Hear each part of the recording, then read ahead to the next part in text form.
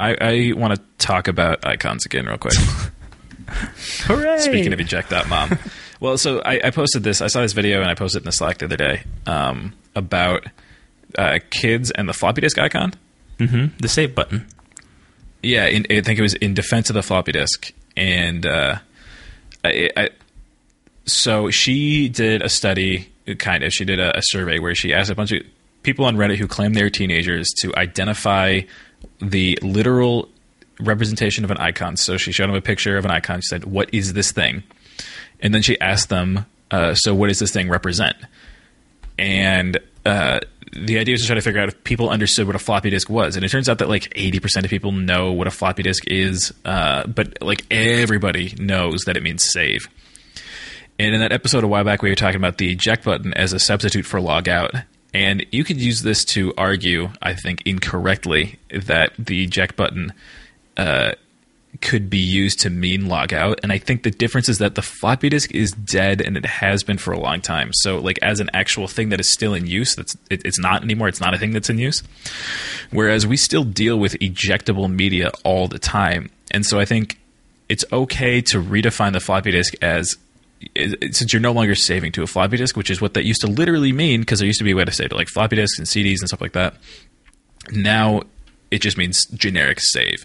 Sure. But the eject button still exists as a thing. You still eject shit all the time. Like that's just something you have to do. And so I don't think you can start changing its meaning while it's still being used for something else. And this relates to dark patterns? No, it doesn't. No. I was like, I'm not following this connection. And so I think the use of the eject button is a dark pattern because you're trying to eject your hard drive, but actually you're logging it down. There's probably a way to argue that it is a dark pattern in some sense, although I think the inverse would be worse. I think if you had an eject button on your keyboard that actually powered down your computer, that would be worse than an eject button in the browser that actually just signs you off instead of ejecting your disk.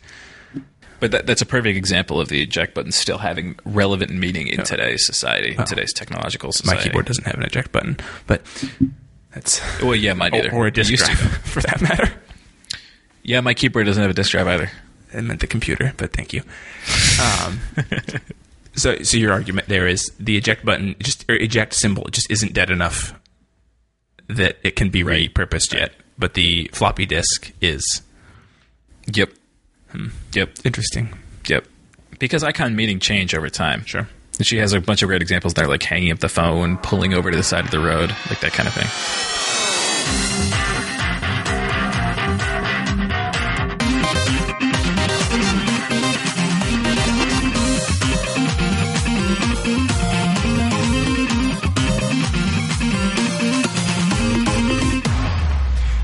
And welcome to Interface. My name is Andrew Lilja, and with me as always, literally always, you're the only person who's been on every episode of the show, is Ian Fuchs.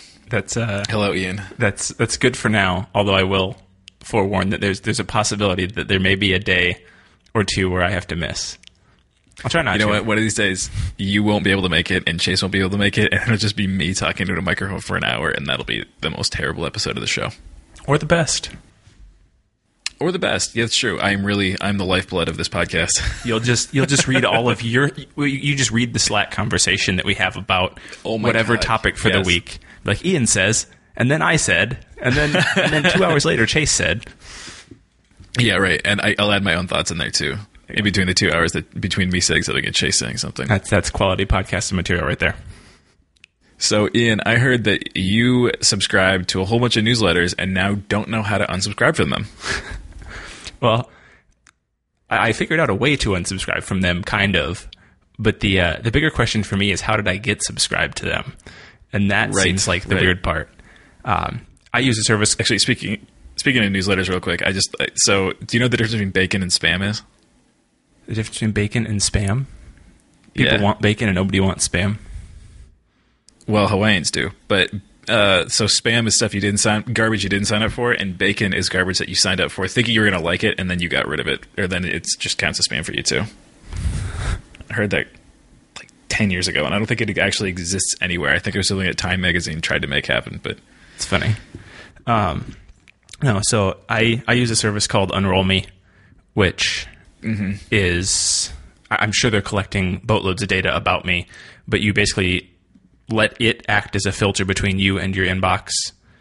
And so when spam comes in, it will flag things as spam and either archive them, add them to a daily like breakdown email where it's like, here's everything that you received today that was like promotional crap, or here's or they let things go through to the inbox. So like if I get an email from Chipotle, that can just go to the daily roll-up because it's not that important.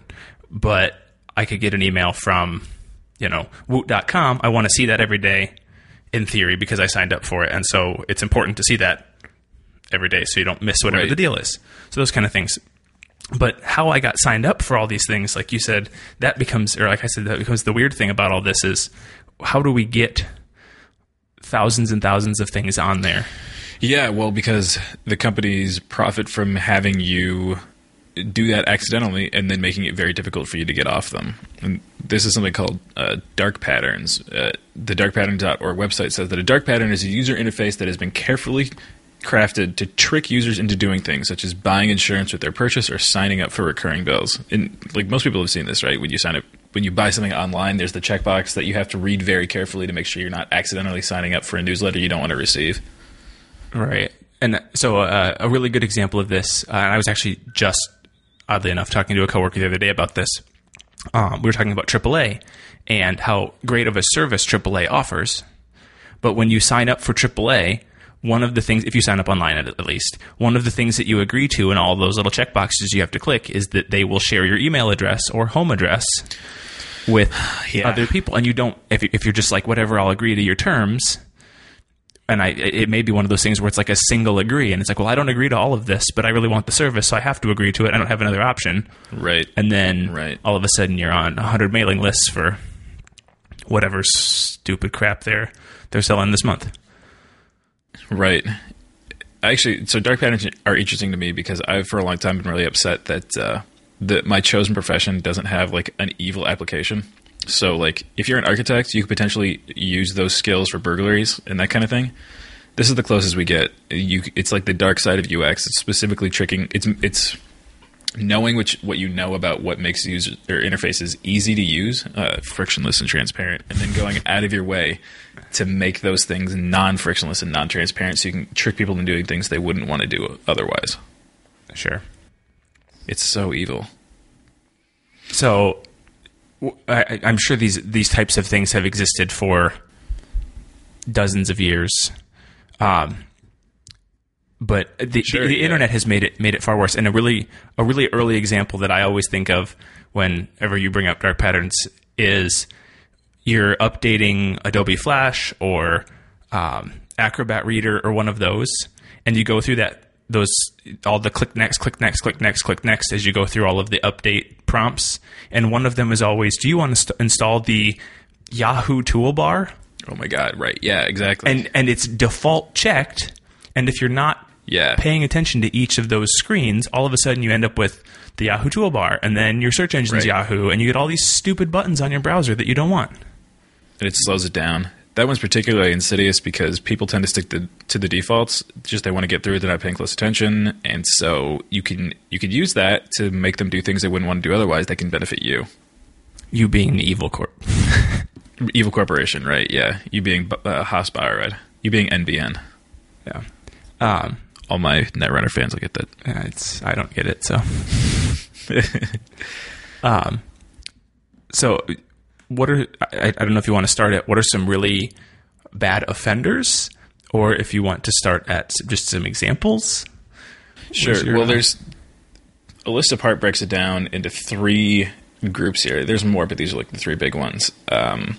So it's that people don't read pages, they scan them. People tend to stick to the defaults, and people will do things that they see other people are doing. And so that means you can, like, for example, bury negative feedback. And I'm always skeptical when I go to like a manufacturer's website to buy something and they have reviews there. Because have you ever seen a product on a website that has less than like 4.8 star reviews or something like that? On those websites? Their own product on their own site. Right. Once or twice maybe, but very rarely. And I always imagine that's just because the algorithm hasn't gotten to that one yet, or else that's something they're not interested in selling, so they don't care if that negative review is up there because it lends the entire website authenticity by saying, look, no, we don't take down all the negative reviews, but you know they do. Sure. Or there's, the default one is really good when you can benefit from somebody's mistakes, or you can hide information in ways like burying the lead, right? Somebody comes to your website and they're looking for something particular and you want them to spend as much time there as possible. So you can say to your advertisers, look how long people stay on our site, look at all these things they're doing. Or you can make links you can make ads that look like links that people click on looking for the information they're looking for. There's lots of ways of tricking people into doing things that you want them to do to prevent them from doing the things that they want to do. Sure. So a couple places that I see this, like you said, advertising and the things that look like links. Probably one of the worst things that I can think of on the internet is, well, I shouldn't say the worst things on the internet because there's some pretty bad stuff on the internet. One of the worst examples of this on the internet that I can think of in at least recent memory is a website where they had basically like a word auto linker to sell ads. Or I assume to sell affiliate products. So you see a link in the text, and it looks like they're like, "Oh, I had this great experience using this KitchenAid knife set that I just bought." Right. And instead of it linking to like a KitchenAid knife set, like I thought, it's linking to some junk, super sketchy third party, right? That the auto linker has placed a link on to sell you whatever crap they're selling. That's a company that is their entire purpose is to do that exact thing. They have a program that runs through your page, and this is all in JavaScript, so it's on the user's end of things that makes those links and sends you out to places you don't want to be. Right. And the worst part is that oftentimes those links, they're designed to look very, very similar to the natural link style on that page. So you think you're clicking on a link to take you something interesting, and you don't. Yeah. There's an interesting anecdote that I read a while back, and I can't find it. I'll see if I can track it down for the notes, where somebody, I can't even remember if this was a consultant or just an anecdote of how to design these pages, but basically when you signed up for The Economist or the New York Times, there was a way to select, there was 3 options. You could get just digital subscription, just print subscription, or a combination of both with various prices in between. And it was cheaper to just do the combination. Like in total, you were getting more bang for your buck. But the default was to go for the print subscription, which cost the same amount, but only gave you access to the print subscription because that was the higher profit margin for the company that was producing it. And they found that like the vast majority of the users weren't reading the page and they weren't changing the defaults. They were going for the option that gave them less but cost the same amount as the one that gave them the full access. That's pretty common, I think, with any type of subscription service website too, is that they're always going to focus on whatever the high margin item is or highest margin item is, because obviously that's the best for their pocket. But at the same time, I think that as we get into this era of subscriptions for everything, I mean, you're literally subscribing to everything now, whether it's your coffee being delivered to your house or your razor blades, like we joked about, a few weeks ago, or your TV service or whatever. Like everything is subscription now. I think people are looking for better deals, or at least trying to look for better deals or the best deal they can get at the time. Mm-hmm. I had a similar issue with a magazine subscription where I want to say it was Wired, maybe Rolling Stone, one of those, where you had an option to get the digital subscription, the print subscription, or the digital and print. But if you bought the print subscription and only the print subscription, you could download their app, enter in your account number, and you automatically got the digital subscription either way. Oh, man. So they were upselling you $5 a month or whatever the fee was. Something you could get already. For something that you already got. Basically. So it was like, oh, well, for this extra $25, you get print and digital instead of just print. But for the $25 less, just getting the print version for $12 or whatever, you also got the digital. Oh, man, that's terrible. There's lots of garbage like that. Some of the particularly nasty ones are the like the free trial that automatically rolls you into the subscription. Yep. And then when you're doing e-commerce, you go to a website. Listen to me, e-commerce. I'm like a 30-year-old man, so old. you use e-commerce and you go to the cart, you add something to it, and then it automatically adds something else in there, whether like it's like we mentioned, the insurance or something else like that. Sure. Best Buy does that. We recently bought a new microwave, and it default adds the 3-year protection plan. Ugh, gross. And so then I removed the protection plan, and it was like, do you also want to remove the item from your cart? And I was like, the item? What do you mean? And it tried to remove the microwave. I was like, I was like, why would I want to remove the microwave? Like, no, I just want to remove this $50 tack-on charge. Like, get out of here. Oh, that's really bad. Other really good examples, insurance.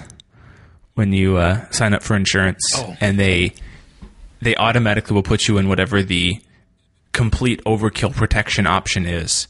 You know, I need car insurance for a car that costs even brand new costs $30,000, and so my insurance covers my vehicle up to $180,000 or whatever. And I'm like, what kind of car do you think I'm driving? Like, see, that's interesting because I feel like in that case it's not intentional. That's sort of dark pattern through laziness or just a lack of understanding on the part of the company producing it. Because like they can make it easy for you if they tried. I just like it's still basically they're exposing you to their internal metrics where like they have these brackets of expensiveness for cars and it's up to you to figure out which one you need. Then they could just do that really easily for you. And I guess I don't know if that's intentional on their part, which I doubt. Or if it's just them being lazy and not taking the work they need to do in order to make it easy for their users. I will put this out there. I have insurance through Progressive, and it was not Progressive that did this. It was Esurance. And my understanding after pricing out Esurance and seeing kind of some reviews and stuff like that is that Esurance is a company that is built on dark patterns. Like that is their entire model is let's try to just wrangle you into all these corners all at the same time. So another one of their things they brag about how they'll beat a Progressive rate or a State Farm rate or Allstate or whatever by 50% for the first year. But that's always in the subtext at the bottom. So it's like, oh well, your insurance will only be $30 a month for the first year or whatever, and then the next year it's like, oh, now it's $130 a month, and it's like, well, holy hell, like how did we make that jump? Right, and that's really common for like telecom providers too. Yeah. I actually had a really good experience with Comcast, but now you just made me realize it wasn't as great as I thought. I went and I went and got internet for them, and it went really well. I figured I was able to easily pick exactly what I wanted and not get upsold on anything. It was really easy for me to take the things off that I didn't need, and the whole time I was like, something's got to be wrong here. Like this is way too easy.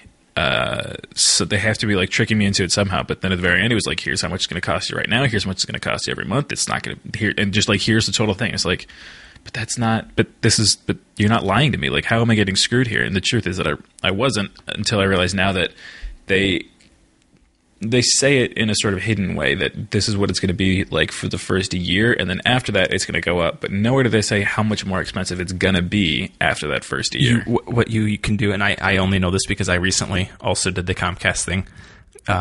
And there is a like terms and conditions thing with each plan. And if you read through that somewhere about a third of the way down, there's a section where they say, after 12 months, price will increase to whatever the current rate is. And then they always give like current rate as of X date that this was last updated is this. Now, one that I ran into with Dish Network when we had that for TV was a similar thing where they were like, oh, well, it'll go up to whatever the rate is. And they were very upfront. The current rate that it will go up to is $100 instead of $80. And I was like, okay, $20 increase. What they didn't tell you and what they buried was that every year that rate increases $5. And as far as I know, it is in perpetuity. That's terrible. So by the time that it came around, my rate went up $25. And then a year later, when I could now ask for the reduced rate, they were like, yeah, we can give you the reduced rate. Now the $80 plan is $90 because it's gone up $5 twice. I'm like, what? So I think we live in a world now where we know enough about human psychology that we can hack it for our own nefarious ends. Like, how many businesses are built on this, and what do we do to stop it? Like, can you legislate against it, or do you just have to sort of have an overwhelming amount of good design and make sure that people know there's between good and bad? Like, this is if they're everywhere, like, what do you do to fight it? Or do you just give in and accept that like 10% of your income every year is going to go into you being tricked into spending money on things you didn't mean to, not because you're dumb or you're not a savvy customer or anything like that, but simply because somebody broke into your brain and basically stole money from you because you didn't know it was happening, because you were incapable of doing it. I think a big part of where we are now, and like you said, we're spending money on things we don't need, and you're saying it as far as the services we're picking, but I think that even wider scope than that, just collectively as a society, we are spending money on crap we don't need. Like the things that we're signing up for in the first place we probably don't need, and then the upcharge that's hidden inside of that is just extra crap we don't need. You know, do you really need the unemployment insurance on a credit card that you're planning on only using for work things and getting reimbursed for? Probably not, because work's going to reimburse you, and you're not going to have a balance on that card unless it's for a work thing and whatever. So don't get tricked into checking the box for the insurance, even though it's only $4 a month. And that's never worth it. Right. And so things like that's that. Just a thing people know. And I also think that it in an era where convenience seems to be the winning thing for people, because that's what all of this comes down to. All the subscription services are just for convenience. All of the online shopping is for convenience. All the software that we're downloading and trying to get for free is for convenience because we're cheap. So I think that being a smarter consumer and not and assuming, like you said, you were looking at the Comcast thing. Where am I getting screwed? And I don't think there are enough people saying, where am I getting screwed right now to take the time to figure out where they might be getting screwed. And so instead they just agree to the contract and they say, yep, that sounds great. And then all of a sudden you're, 14 months in on a 2-year cell phone contract with a phone that's 4 years old because you didn't read the details or didn't understand what it entailed. Companies go out of their way to make sure that even if you try to read the details, you can't. It's hard to like legalese is basically, it used to be that it was very precise language that said exactly what things were, but now I feel like it's much more like intentionally designed to obfuscate the meaning of what you're actually saying. So if the average person tries to get in there and look at it, they can't do it. They're just unable to do so. Right. So maybe there's companies out there that they exist to rate like terms of service and that kind of thing, so you can figure out what's going on. But also like companies that are out there just to translate these legalese into like clear way into English, you can understand exactly what you're signing up for. Sure. What does it mean when we have to rely on a third party service to give us information about the third party service that we're trying to sign up for? Hey everybody, it's Ian again. This week, I want to talk to you about Twitter. Of all the social media platforms, it's my favorite. So much so, in fact, that it serves as my main source of almost all news. But that's a topic for another week. Anyway, if you're anything like me, we'd really appreciate it if you could look us up on Twitter @_InterfaceFM and follow us. Not only that, but if you tweet a topic suggestion to us with the hashtag HelloInterface, we'll discuss it on an upcoming show. Again, that's @_InterfaceFM and the hashtag HelloInterface. And as always, thanks for being a loyal listener. So we depend on third parties sometimes to help us avoid the terms and condition traps, the dark patterns that exist on the internet. And I can't think of a good example of that, with the exception of maybe Unroll Me that I use for unsubscribing from emails, which helps me avoid the traps of crap because it just deletes the spam emails. But at the same time, there's so many. But in the same time, so your question before we took our break was what happens when we have to depend on those third parties? Well, then you have to trust the third party, right? Right, exactly. And there's, it's the sort of thing you'd want a nonprofit to do, but I don't think there's enough motivation there for a nonprofit to actually do it. Right. And so, like, I know for me, Unroll Me, one of the things that I found out after having signed up for it and using it for like 6 months is that they do actually, at least at some high level, kind of scan what's coming through. Mm-hmm. And so I don't know if you remember a little over a year ago, the Apple Watch had just actually been released, and some company released like estimated sales numbers.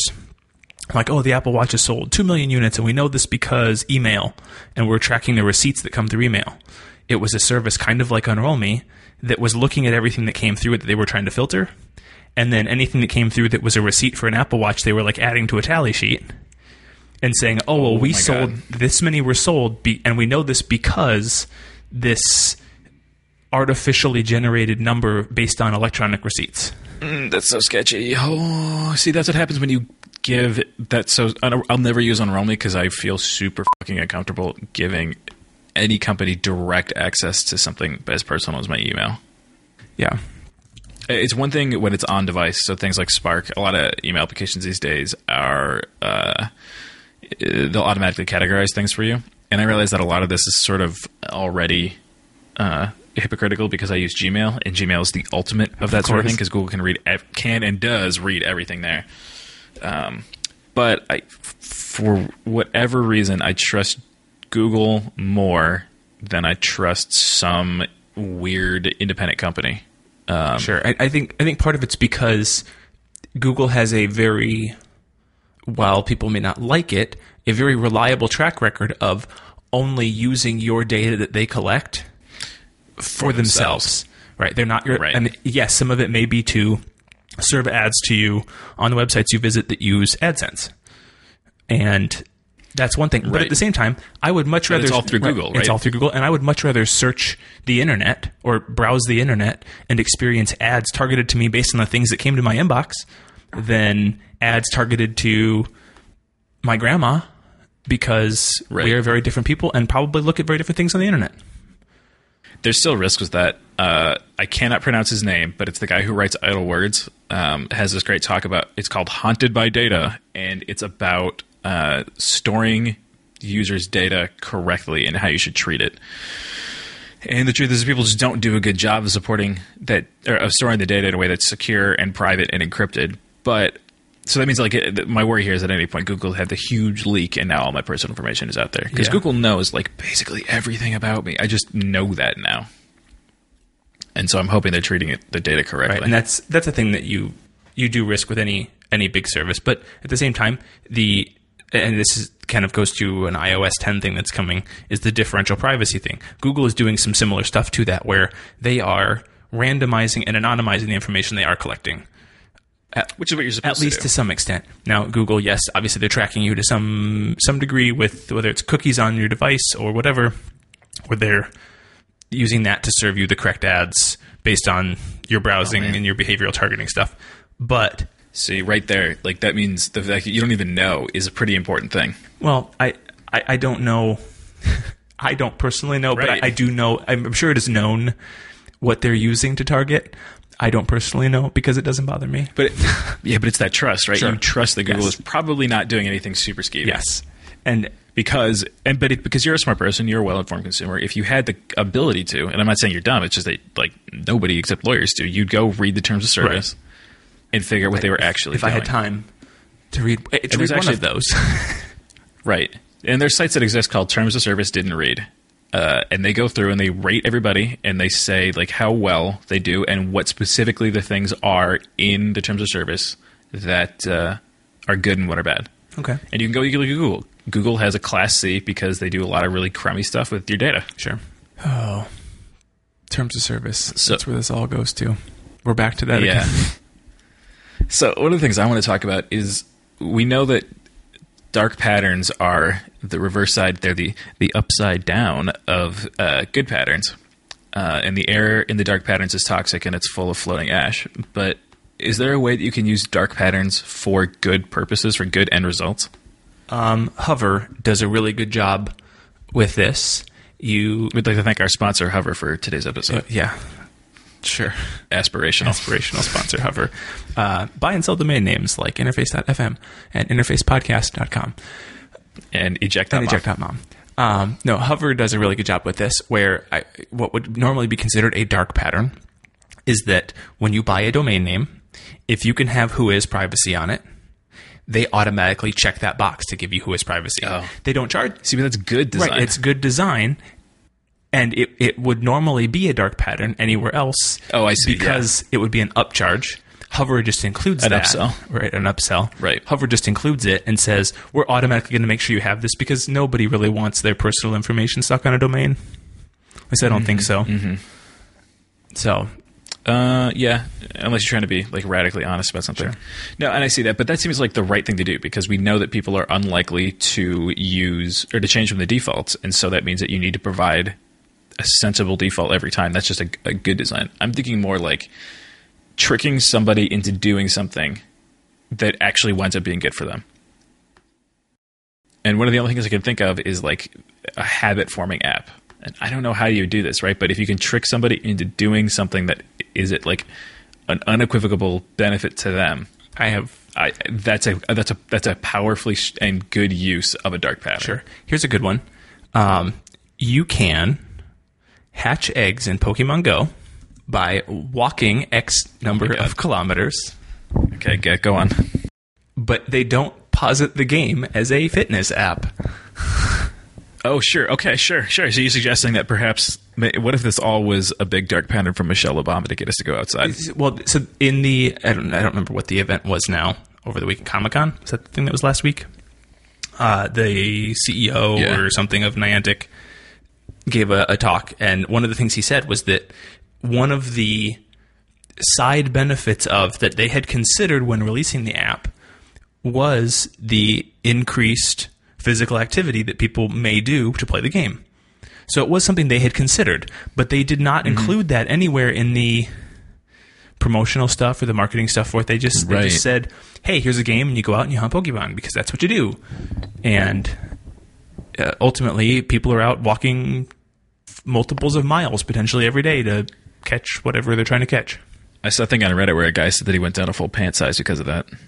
That's ridiculous. So that's a pretty good example. Yeah, I think because you've suddenly, with the guise of a game, you've tricked somebody into actually doing something good for them. I like that. Yeah, I want more shit like that in my life. But does that still count as good design, or is that a dark pattern, or is that just good design at that point? I mean, like, what if you were trying to fatten yourself up for a role, like you're an actor? Then my assumption is you're keeping track of your calories in and calories out. You're just going to eat more. That's true. Okay, but maybe you're a very poor actor. I have no explanation for that very small demographic of people listening to our show. No, I mean, is it good design? Yes, it's good design. It's getting people out and moving around, but it is also kind of a dark pattern in the sense that they're not promoting it that way, and they're not expressly saying you should go exercise. They're just subtly forcing you to do it to play. So what is it a dark pattern if it allows you to do something but it doesn't tell you what's going to happen if you lack certain context? What I'm thinking about are Amazon Dash buttons, right? So like if you know what it's going to do, it's probably a really good thing. Mm-hmm. But if you just like walk in, let's say you are like a Ukrainian immigrant and you come over here and you've never heard, I don't know why Ukraine. Say that was very specific anymore. Yeah, you are some immigrant from somewhere, and you've never seen Amazon Dash buttons before. You have a general sense of what Amazon does, but like you don't really know, and so you just like press that button. Is it a dark pattern that if you as the owner have turned all the security settings off because you know what it does and it's secure enough for you? Like, does that count as a dark pattern? Does anything on Amazon, most things on Amazon count as a dark pattern? Everything on Amazon. Amazon is kind of a dark pattern trap. Yeah, I mean. Is it a dark pattern? Probably yes, but I don't. That's another question of good design. Like, right? It's just like walking around. Like, it's a game you're playing, but you walk around. It's a button you push, but it costs you money every time you push it. Like, it's the worst button in the world. If you just phrase it like that, that is the worst button. But that's all the dash buttons are. It's that you're pushing a button to spend money. Yes.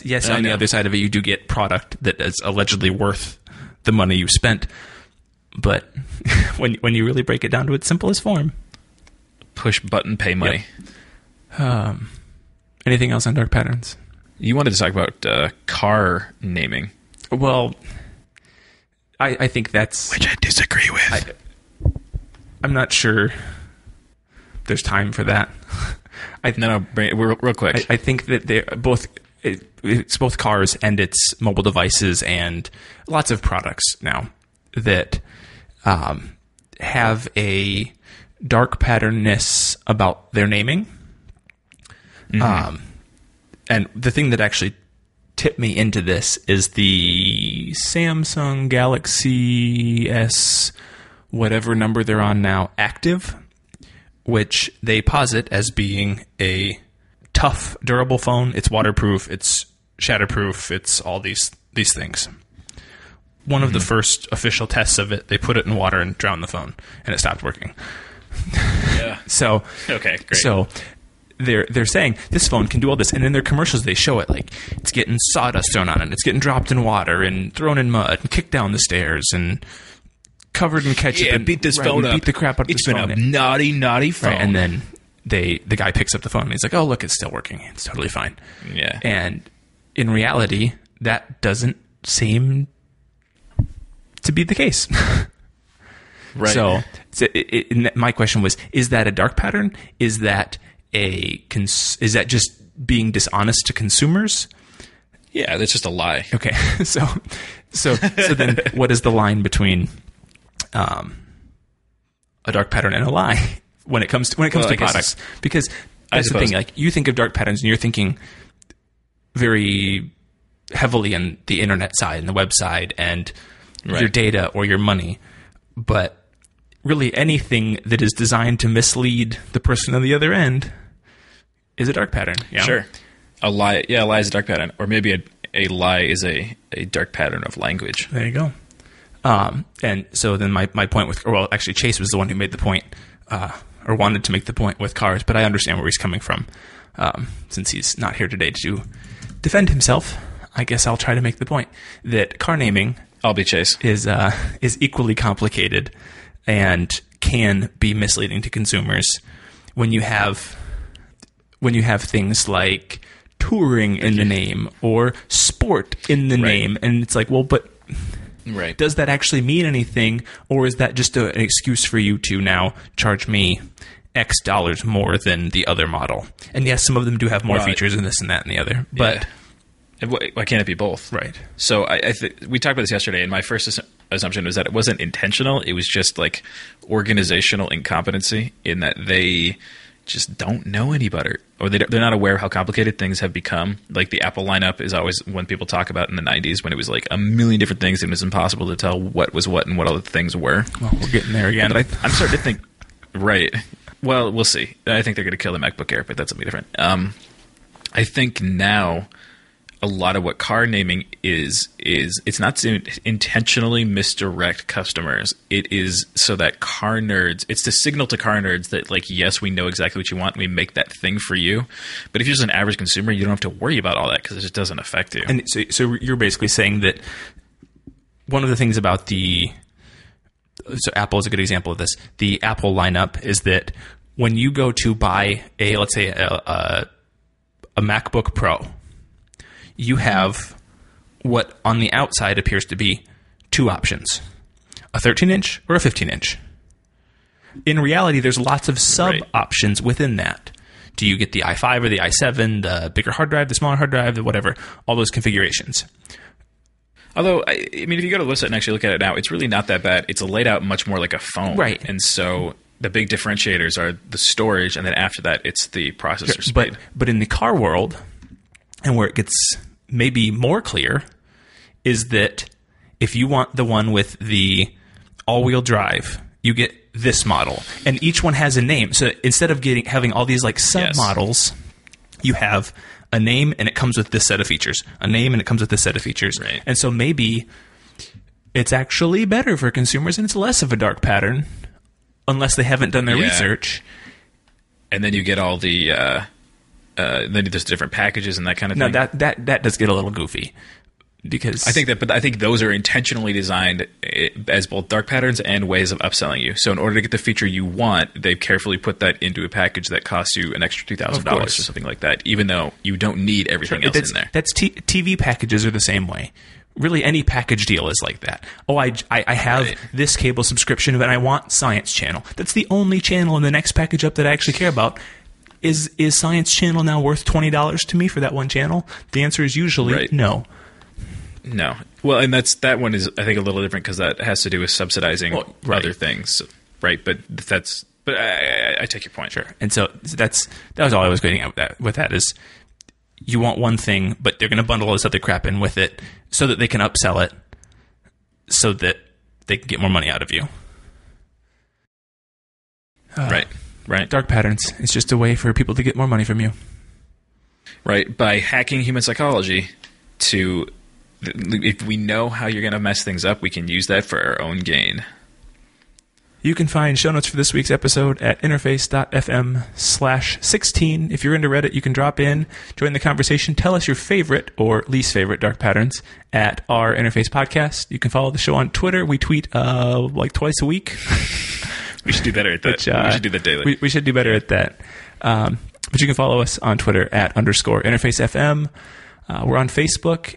Search Interface Podcast, like the page, and you won't miss any of that good stuff. And finally, thank you to you, the listeners, for tuning in and subscribing. And we'll be back next Monday and every Monday. I hate you so much. Like clockwork. Oh, we gotcha. You did that on purpose.